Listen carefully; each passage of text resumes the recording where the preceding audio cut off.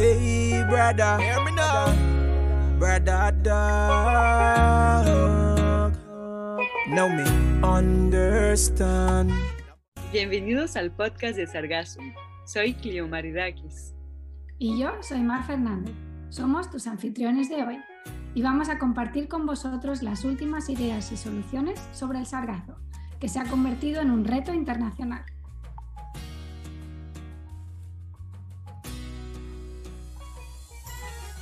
Pues buenos días a todos. Hola Clio, ¿qué tal estás?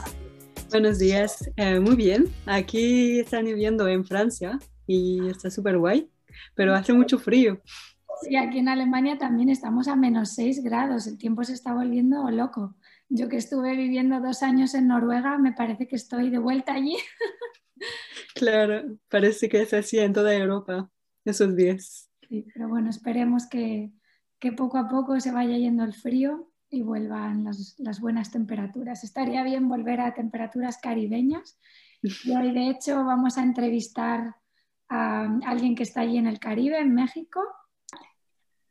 Bueno, pues hoy tenemos el placer de entrevistar a Dagoberto Ruiz y a Deemian Vera, que son el director, Dagoberto, y el encargado de redes sociales, Deemian, de la empresa de ingeniería marítima Dagoberto, que se encuentra en Quintana Roo, en México, y su división de trabajo marítimo está especializada en la gestión integral del sargazo. Hacen limpieza de playas, fabrican e instalan barreras antisargazo y muchas cosas más que nos van a contar hoy.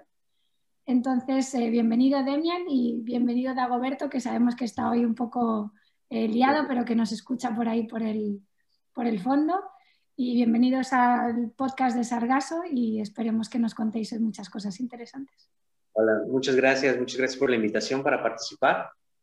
Con los manos, sí, el director está ahorita haciendo acciones, pero pues, aquí va a estar también presente, entonces me voy a encargar de llevar a cabo la entrevista, ¿vale? Perfecto.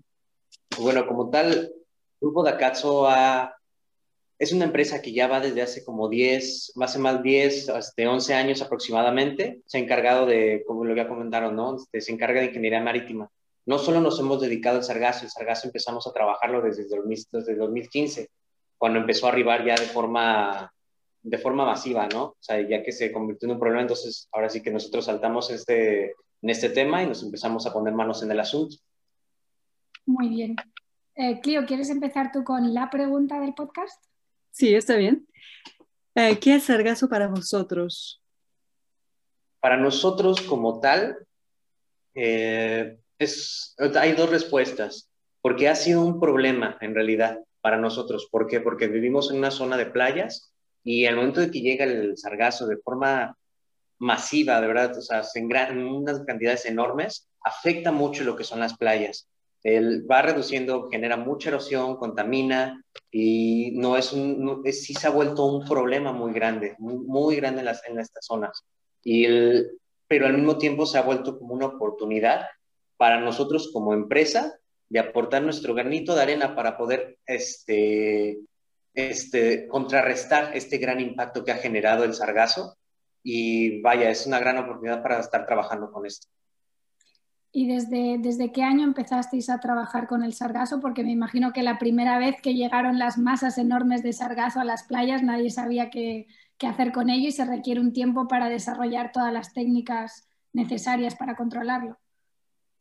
Sí, desde el 2015 que ya empezó a llegar de forma bastante periódica el sargazo, comenzamos a ver, o sea, pues, lo primero que implementamos fueron lo que son las barreras, ¿no? Ahora, para que no esté llegando el sargazo a las playas, evitar que llegue, pero vaya, tuvimos que ir buscando más soluciones, ya que no solo el problema es que llegue, porque ya llega la barrera, pero se empieza a distribuir y va a seguir llegando a las playas, no se puede poner una barrera que abarque toda la zona costera, ¿no?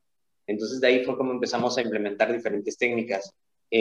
Construimos lo que es el barco sargacero, de los primeros barcos sargaceros en Quintana Roo, el que está registrado con mayor horas de trabajo. Levanta alrededor como unas 2 toneladas por hora más o menos. Ahorita les paso bien el dato. Les voy a presentar también unas diapositivas donde tenemos ahí toda la información de ello.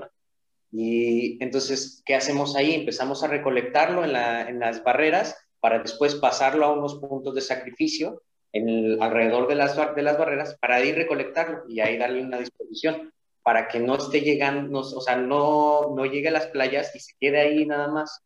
El punto es recogerlo y seguirle dando movimiento, porque en cuanto se queda en unas cuantas horas por el calor que hay en estas zonas, empieza a generar mucho lixiviado y eso es muy dañino para los mantos acuíferos. Entonces, vaya, eso es lo importante de trabajar esto, es que es rápido, es en cuanto llegue a empezar a trabajar, sacar, y es para evitar algún daño colateral. Perfecto. Y hablándonos del plan del manejo de gestión integral de Sargazo que habéis desarrollado, ¿en qué consiste? Vaya, el proyecto se llama Proyecto GIS. Así iniciamos, el proyecto de una gestión integral del sargazo. Para poder llevar a cabo todo esto tiene que ser integral. ¿Por qué? Porque vamos, lo recogemos y todo, se tiene que hacer un proceso, tiene que ser un proceso circular. Entonces, tenemos que hacer todo que funcione de forma correcta para que no queden residuos, vaya, vamos a ponerlo de esta forma, en ningún lado, no queden como cabos sueltos para poder hacer pues, estas acciones, ¿cierto? Entonces, consiste en esto, en 4 etapas, lo que son la contención, recolección, disposición y la industrialización. Esos son los 4 procesos que hemos dictado del proyecto GIS. Entonces, es lo que ya les comentaba. La contención, ¿en qué consiste? En nuestras barreras. Tenemos 3 tipos de barreras diferentes porque hay un poco más de las barreras, cómo las montáis y cómo actúan. Cuéntanos en detalle. Vale. Estas barreras te contamos con 3 diferentes modelos que son especialmente diseñados para diferentes tipos de oleaje, porque no todo el oleaje es igual en toda la costa. Entonces, algunos tienen mayor contención de oleaje, mayor fuerza, unos son para oleaje más ligero. Entonces, ahí fuimos desarrollando todo esto, ¿no? Entonces, contamos con la contención. Se mantiene el sargazo, regularmente se queda en el centro de la barrera. De ahí se empieza a seguir acumulando y se va pasando a los extremos. Estos extremos son los puntos de sacrificio, donde ahí están las membranas en los que va llegando, se pone ahí y de ahí se va con unas bandas anfibias. Es un sistema que también diseñamos para no estar metiendo los tractores tan frecuentemente, porque eso también afecta mucho lo que es las playas. Entonces, con estas bandas anfibias, lo que se hace es ese mismo sargazo a través de un de trabajo manual con personas para poder subirlo y poder transportarlo a remolques no tan grandes que puedan facilitar la transportación en la playa, lo mismo para no generar un daño colateral, y ya después llevarlos a su disposición. Ahí dependemos, por ejemplo, de con quienes se trabaje esto, si ellos nos indican dónde se va a llevar o es para el gobierno, lo llevamos al lugar designado o los llevamos a las instalaciones para pues, comenzar a trabajarlo. Ahora sí que depende mucho de lo que se nos indique y cómo lo queramos, cómo se pueda llevar a cabo en conjunto con quien estamos trabajando. Entonces, eso es la recolección, ¿no? O sea, se queda ahí, esa es la recolección con las bandas anfibias, un sistema manual, y también si llega, por ejemplo, playas, nosotros encargamos de irlo llevando. El punto es que no se lleve arena el sargazo, por eso tiene que estar fresco. Desde que ya empieza a llegar es empezar a trabajarlo. ¿Por qué? Porque si nos llevamos arena, generamos otros problemas, como lo son la erosión, y por eso es la razón de que se empiezan a perder las playas. Empieza a perderse el atractivo de las playas en realidad también. Y lo que les comentaba también de los lixiviados, evitar todo eso. Vaya, son muchos problemas que se van generando. Con solo dejar no actuar de forma efectiva al momento que llega el sargazo a las playas, ¿no? Por eso tiene que ser muy completo, muy minucioso todo este proceso. Por eso fue que después implementamos lo que fue el plan de manejo para una gestión integral del sargazo, que fue el que presentamos para la página de My World México, para la ONU. Y de hecho, ahorita les voy a compartir la liga por si gustan también verlo y puedan paparse un poquito más a eso, porque es un documento muy extenso, ya que explicamos todo este proceso muy detallado, muy detallado. Y entonces, eso es básicamente lo que consiste en nuestro proyecto GIS, la gestión integral del sargazo. El proceso final es la industrialización. El segundo líquido más consumido en el planeta es el concreto.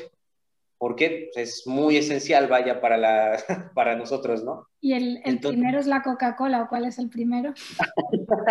el primero, en este caso, sería el agua, el que más se consume, ¿no? Mejor, ¿no? El segundo, ahí no sé si se dice que es el concreto. Entonces, ¿qué fue lo que ideamos nosotros? Lo que ya tenemos la marca registrada del sargacreto, concreto hecho a base de sargazo. Se hace una mezcla, es alrededor de una gran cantidad de sargazo con el concreto. Ya ahorita estamos en proceso para ya comenzar a comercializarlo de esta forma. Entonces, en cuanto llegue, se pone a trabajar y no es tanto, por ejemplo, ahorita últimamente se han estado haciendo bolsas, libretas, papeles y todo, pero la cantidad de sargazo que contienen en esos productos no es suficiente, ahora sí que no es mucha, comparación con la cantidad que llega, hay más producto del que se puede vender, se puede trabajar, ¿no? Entonces, nuestra solución fue esta, poder utilizar la mayor cantidad que se pueda de sargazo para ir trabajando todo eso y que no se quede ahí nada más. Eso fue la solución. Ya les compartiré en un momento el link y la presentación del proyecto GIS para que puedan ver las imágenes y videos de cómo hemos trabajado. Perfecto, lo añadiremos el link con este podcast y así todos nuestros oyentes pueden verlo. Yo tengo una pregunta, porque habléis ahora de la barrera anti-sargazo y de los puntos sacrificados antes de recolectar el sargazo. Bueno, pero también tenéis barco, ¿no? Para recolector de sargazo en mar. Y entonces, ¿cómo funcionaría este barco?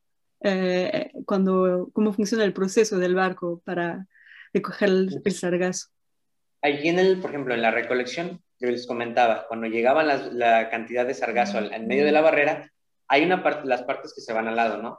Pero hay mucho también que se queda en el centro. Ahí es cuando metemos nuestro barco, porque puede estar trabajando a una altura, o sea, vaya muy cerca de la costa, para poder estar recolectando todo ese sargazo que está acumulado en la barrera. El sargazo llega en muy grandes cantidades, se puede recolectar en alta mar, pero nosotros decimos hacerlo ya que está en la barrera. ¿Por qué? La barrera, vaya, ahora sí que la naturaleza es muy fuerte y si llega mucho sargazo, nada va a poder detenerlo. Ahora sí que ni siquiera una barrera, la más fuerte, en algún momento puede llegar a romperse, ¿no? En todo caso.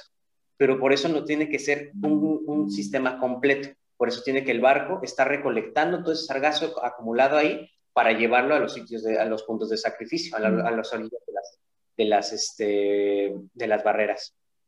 ¿Y se utiliza para lo mismo? El sargazo que recogéis en tierra o en el mar lo utilizáis para las mismas cosas, ¿no? Exacto. ¿Y no tenéis problemas cuando lo recogéis del mar, que a veces viene con peces u otras cosas, y cómo solucionáis ese problema? Cuando lo recolectamos en el barco, se va a unas bolsas, los ponemos embolsados. Ahí, por ejemplo, no hacemos la trituración en ese momento. Se lleva a los puntos de sacrificio. Regularmente ahí, cuando ya se está recogiendo, por eso se hace el trabajo manual, para que no sea tan invasivo. Entonces, de esa forma, la vegetación, la fauna que se encuentra en estos se van dispersando en el mismo agua, porque se queda en el mismo punto de sacrificio, donde está la playa. Entonces, de esa forma se van yendo, no es así como que no es un proceso tan invasivo, para que no es un proceso invasivo para esas faunas que viven, que bueno, esos peces que viven en el Sargazo. Y yo tengo dos preguntitas más sobre el barco y la barrera de funcionamiento, ¿no? ¿Cuántas personas son necesarias en el barco justamente para recoger el sargazo, verificar si no hay bicho, ponerle en la bolsa y todo? Una, me imagino que conduzca el barco, pero más dos, ¿cómo sería? Se necesitan al menos como unas 4 o 5 personas Sí. que estén maniobrando estas bolsas de sargazo, todo lo que se está recolectando.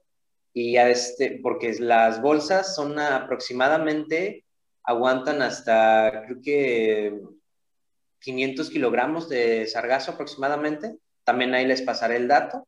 Entonces, estas bolsas las se maniobran y se pasan a una embarcación menor, una lancha, y de esas también las van llevando a lo que son a los puntos de sacrificio. Perfecto, ahora entiendo, sí. Unas 5 personas, un marinero y un capitán que se encargue de maniobrar la barcaza. Y luego en tierra decías que dependiendo de qué cliente os haya encargado retirar el sargazo, hacéis unas cosas u otras con ello. Entonces, ¿nos puedes dar ejemplos de qué tipos de clientes soléis tener y a dónde lleváis el sargazo entonces? En Dacatzo hemos trabajado, recientemente trabajamos con la Secretaría de Marina y lo que hacíamos era hacer, hemos trabajado con gobiernos, con hoteles, vaya, que son los principales que les importa toda esta situación, restaurantes que estén a la orilla de la playa. Con ese tipo de clientes son los que tratamos, las personas que tienen algún local, algún hotel o el mismo municipio que quiere mantener sus playas limpias. 2018 empezamos también a trabajar en solidaridad. Las barreras antisargazo nosotros se las proporcionamos, nos contrataron solo para proporcionar las barreras antisargazo a la Marina, que fue el 2020. Ahí están, les compartimos también las acciones que tuvimos con ellos y diversos hoteles que nos han contratado para implementar nuestra gestión integral, que es recolección y la contención. Vale, o sea, podéis o solo hacer una cosa, es decir, llevarles la barrera y ponérsela. ¿Y cuánto tiempo aguantan las barreras puestas? Así, tienen de vida de 10 años, o sea, tienen proyectos vale, de 10 años.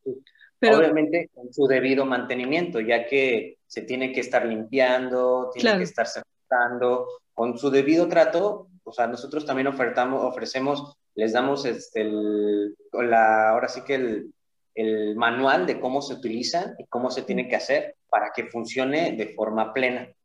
Ahora, justo, ya cuando nosotros lo podemos vender individualmente la barrera, así como se lo comentamos, o también después podemos vender lo que es el proyecto GIS ya completo. Y ya ahora sí que es decisión de las personas que nos busquen para implementar eso. justamente hablando de limpiar, cada cuánto se necesita limpiar la barrera, porque me imagino que hay epifitismo, ¿no? Hay bichos que crecen en la barrera y entonces si una empresa o una municipalidad quiere comprar la barrera antisargazo, ¿cuánto tiene que poner cada año para limpiar, para reparación y todo? Al metro, no sé cómo. De cada cuánto se tiene que limpiar la barrera y, por ejemplo, si un país o una municipalidad quiere comprar la barrera, ¿cuánto tiene que poner cada año, por ejemplo, para el mantenimiento de la barrera? ¿Cuánto es el costo? Sí, anual. El costo, por ejemplo, o sea, vaya, es elevado, ya que es un sistema muy complejo, es muy dedicado, porque nuestro trabajo, vaya, como somos una empresa privada. Entonces, de esta forma, o sea, sí nos cuesta mucho sacar un barco, estar limpiando las cestas, poner las barreras, la instalación de los anclajes, que ya nosotros también nos encargamos de fabricarlos y de instalarlos. Es un poco, no se puede hacer como una estadística en realidad de cuánto al año. Ahora sí que se tiene que presentar un proyecto para poder sacarlo el costeo, porque muchos van a decirnos, nada más queremos esto, nada más queremos la barrera, o solo queremos esto, y bueno, ahora sí que es complicado, pero si se es el sistema completo, es una cantidad considerable, pero vaya, lo vale porque es importante saber hacerlo. Nosotros luego podemos hacerlo y se puede hacer pláticas para reducir los costos, todo vaya, ahora sí que nos adecuamos también a las situaciones, como en este caso con la situación en pandemia, también nos adecuamos a las necesidades de las personas, ¿no? Por eso se ven también diferentes partes para ver cuánto nosotros podemos darles y ya ellos, por ejemplo, que se encarguen de hacer lo demás, ¿no? Es como manejamos más o menos esto.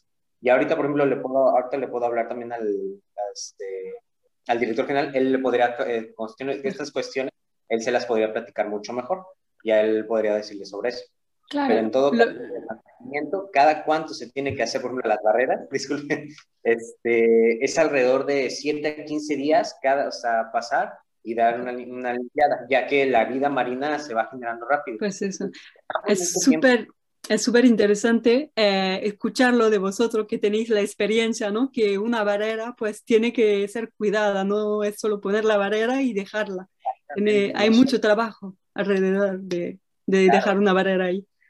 Claro. Ahora sí que lo llamamos una gestión integral del sargazo, ya que es muy completo, totalmente completo.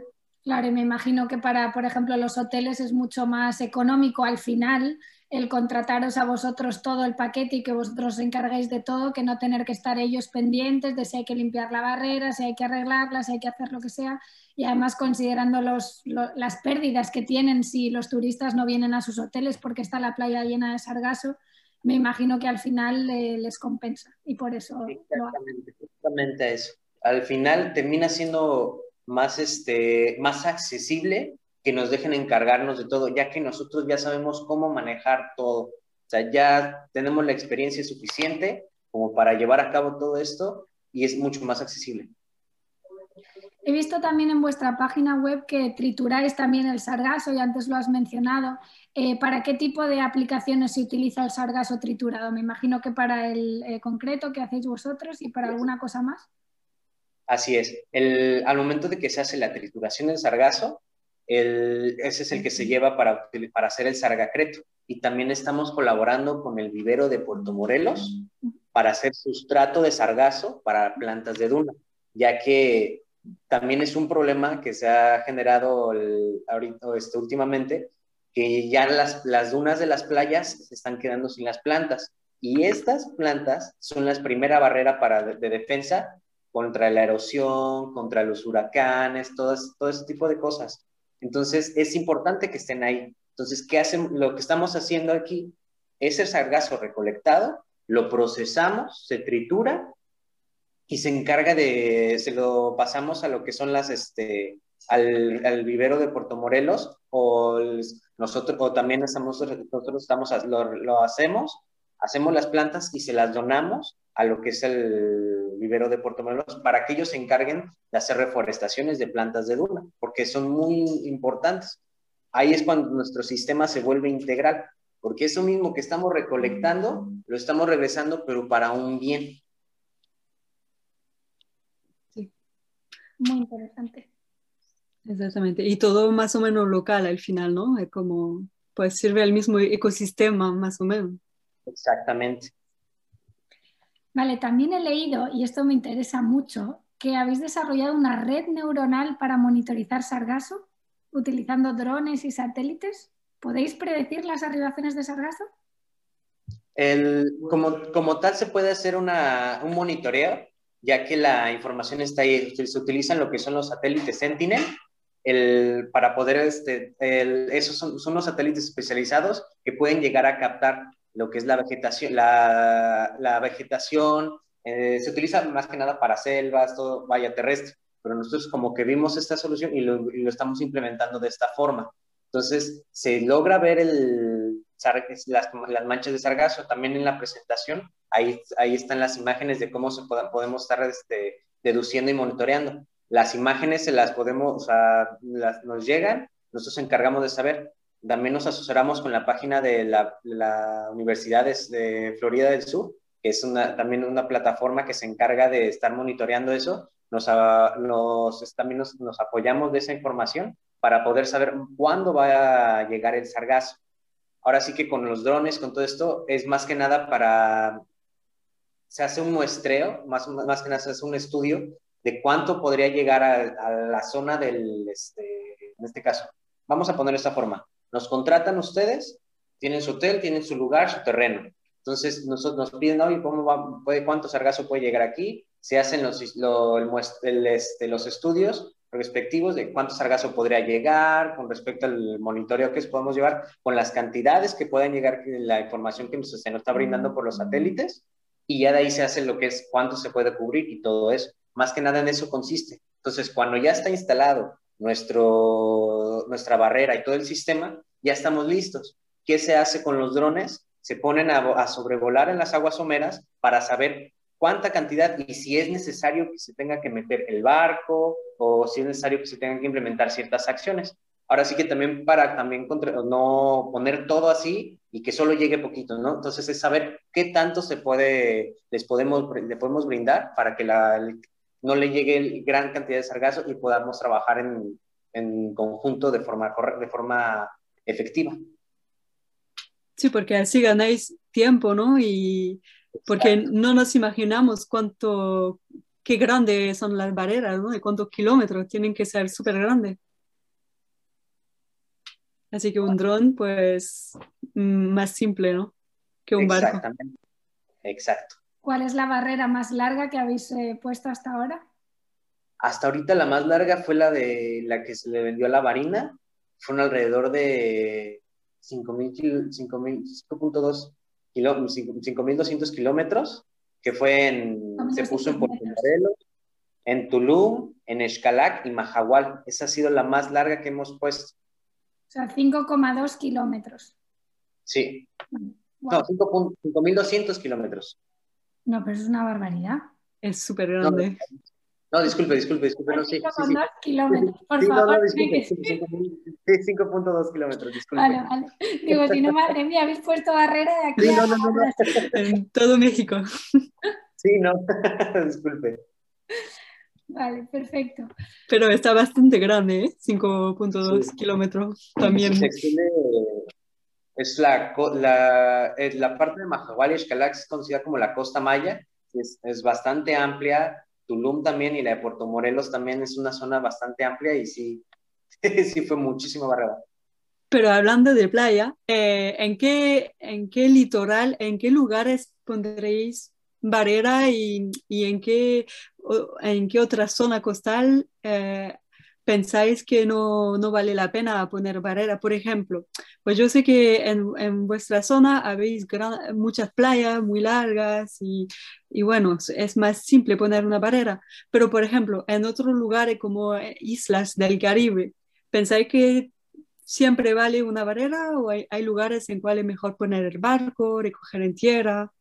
¿Qué pensáis de todo eso? Para ese tipo de acciones, por eso se tienen que se tienen que hacer unos estudios anticipados para poder saber los alcances del proyecto, de cómo se tienen que implementar eso, pero para eso tienen que hacer unos estudios previos para saber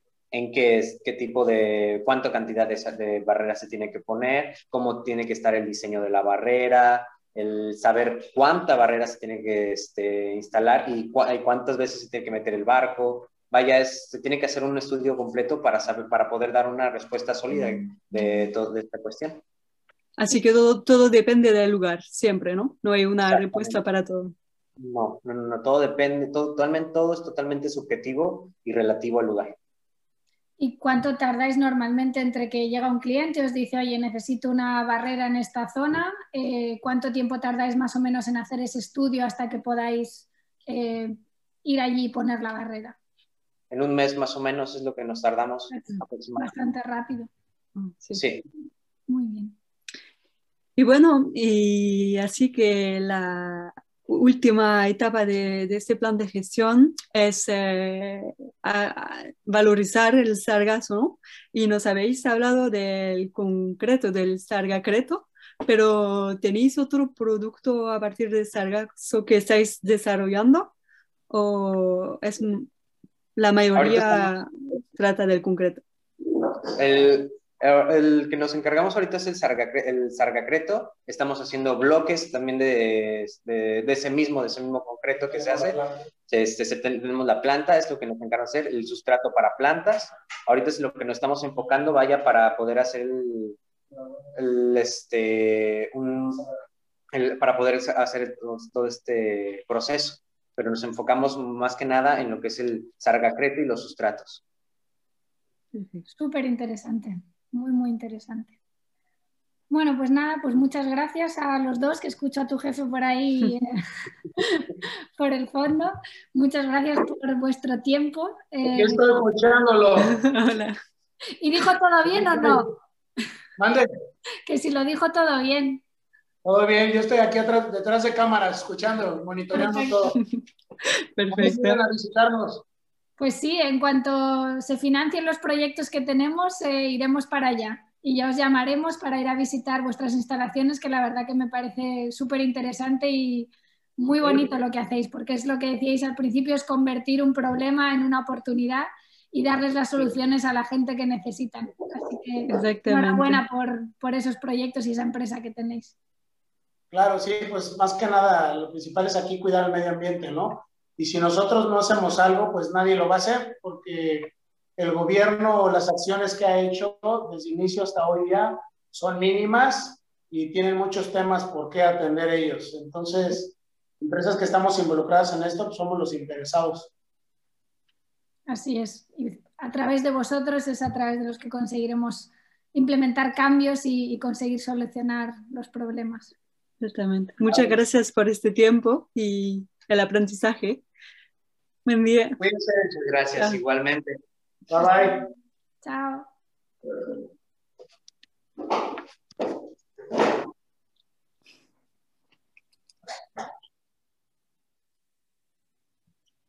Bueno, ¿qué te ha parecido, Clio?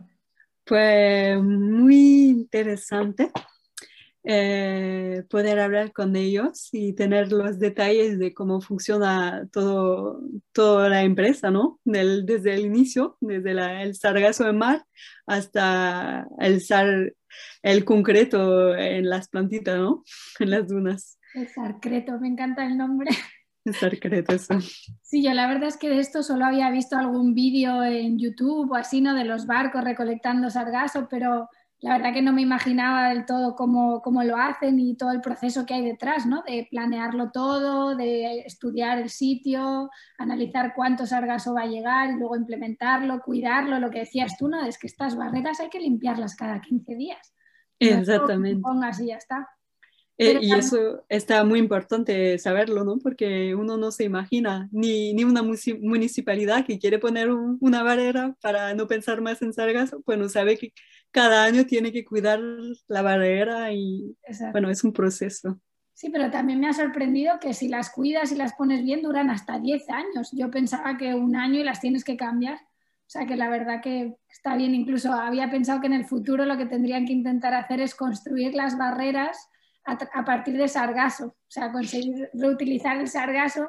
Sí, con el plástico, ¿no? Con un Claro. plástico hecho de sargazo. Pues puede ser que un día, de aquí 10 años, entonces, pues cambiaremos las barreras por barreras hechas de sargazo. Sería una idea interesante, ¿no? Sí, pues la verdad que sí. Esperamos que toda esta información sea útil para nuestros oyentes, sobre todo de aquellas zonas.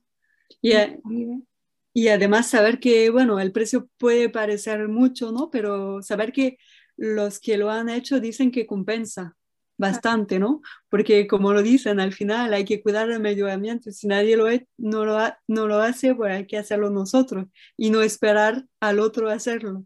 Así que al final, pues lo importante es saber que compensa, porque es un riesgo, ¿no? Poner dinero en una estructura tan grande de kilómetros, pero al final si hace lo que hay que hacer para proteger la zona, está bien. Claro, sí, porque al final los beneficios son a largo plazo, es decir, si tú conservas la zona que hay delante de tu hotel, pues vendrán más turistas y será un sitio al que la gente le guste estar. Y si no, pues no. Así que efectivamente, aunque parece exacto. Y hablaban del lixiviat, no sabía, bueno, no han detallado mucho más, pero seguro que también tiene impactos sobre los peces y sí, bueno. Han dicho que contamina los acuíferos también, que yo eso no lo sabía. Exacto. Muy parece, ¿no? Y bueno, también lo que me gustó es saber que eso es modulable, ¿no? Que se adapta, que no hay una contesta para todo, pero ellos lo van a trabajar, a estudiar para pensar la solución que conviene más. Exacto. Sí, eso es lo bueno de tener a personas que conocen el sitio, que son locales y que saben perfectamente cómo es la zona, qué es lo mejor para esa zona y tienen la capacidad de estudiar los detalles y de decir, bueno, esto es lo que hace falta aquí. Porque es verdad que si fuese una empresa, imagínate, de otro país que viene, ¿no?, a llevar la solución al Caribe, pero ellos no conocen los ecosistemas locales, las cosas locales, y ellos sí. Yo creo que esa es la diferencia y este tipo de cosas las tienen que hacer los locales, las tiene que hacer la gente de allí. Y yo creo que Dacatso a lo mejor empezó como una empresa pequeñita, pero ahora está creciendo muchísimo gracias a esto. Y también ellos saben la biomasa de sargazo que llega y cuánta biomasa tienen que recoger de la barrera del mar, y entonces cuántas biomasa hay que transformar. Al final, como dicen, hay un contraste, ¿no?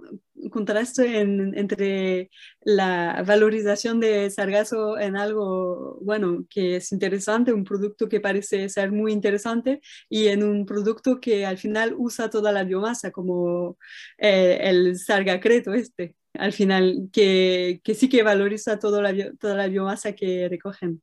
Exacto. Sí, eso también me ha parecido muy interesante, que siempre pensamos en las pequeñas cosas, ¿no? Oh, qué bien hacer papel de sargazo, eso está muy bien, pero es verdad que, claro, con las masas que llegan de sargazos que tienes para hacer papel, para hacer zapatos, casas y todo lo que quieras. Eso es. Pero poco a poco vamos por las barreras de sargazo, ¿no? Poco a poco, aprendiendo cada vez más. Bueno, Clio, pues muchas gracias por la entrevista. A ti también. Buen día y nos vemos. Y saludos a todos nuestros oyentes. Sí.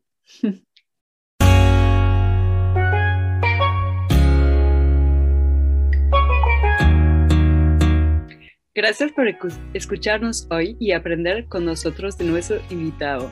Si deseas obtener más información, consulta los comentarios y los enlaces debajo del video. Si disfrutaste de nuestro podcast, por favor considera apoyarnos económicamente convirtiéndote en un patrocinador. Por tan solo $1 al mes, puedes apoyarnos y participar en nuestras reuniones de Zoom mensuales exclusivas para patrocinadores, donde podrás relacionarte con los invitados y otros entusiastas de sargazo. Este podcast está producido por la organización Conservación Marina Sin Fronteras y es posible gracias al apoyo financiero de la subvención del título 6 del Centro Latinoamericano Caribeño Kimberly Green. Este podcast está producido por Marcel Van de Camp y Francesca Elmer, y sus anfitriones de hoy fueron Clio Maridakis y Mar Fernández. Volveremos la semana que viene con otro invitado excepcional. La música del podcast es de la canción Them I Pray de Drizzle Roadrunner, un artista de Roatán. Síguelo en Spotify o YouTube para escuchar algunos más de sus temas. Por ahora, aquí está la canción completa Them I Pray. Hey brother, hear me now. Brother dog, now me understand. Now for them no want to see we get nothing, that's why them a pray and always front and star. Now for them no want to see we get nothing, that's why them a pray. Now for them a pray, them a pray, them a pray. Me no gain progress. Now for them a pray, them a pray. Me no reap success. Now for them a pray. Them a pray, me no gain progress. Now for them a pray. Them a pray, me no reap success. So me tell them, yeah, promises come and me no take that. Only if it come from Jah, I'll accept that. Now for them, me put the trust in and give me setback. Yo, select that, we'll and pull up that. Tell some wicked that bad mind, me no fear them. Anytime them cheat and chat, me no hear them. Me dash a few hearts so for the queer them. Me dash a few hearts so tell them where them. Now for them a pray, them a pray, me no gain progress. Now for them a pray, them a pray, me no reap success. So me tell them, yeah, yes me know me have a lot of fake friends, but me never woulda thought me woulda have fake family. So me tell them straight, me no trust them. Me no trust you and me no trust him. Fake friend lost bad mind in a real life. Star me no rate that, star me no rate that. Me real for me woulda bust a million shot in a real life.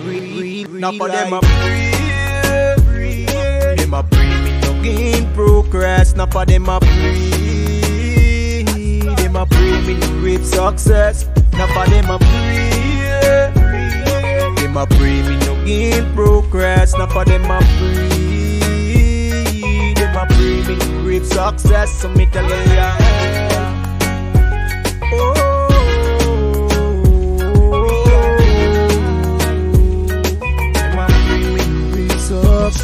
fall out. Me woulda tell them to go look alike, but them a hate and grudge and creep on mine. Them a move like Judas. Them a move like Judas. Plus, everybody have a life to live. So me give one rascal who a try judge me. Like them chit chat, so what them want to say. Cause none of them out there nah feed. None of them a free. Them a free, me no in progress. None of them a free. Them a free, me no rape success. None of them a free. Them a free, me no in progress. None of them a free. Them a free, me no rape success.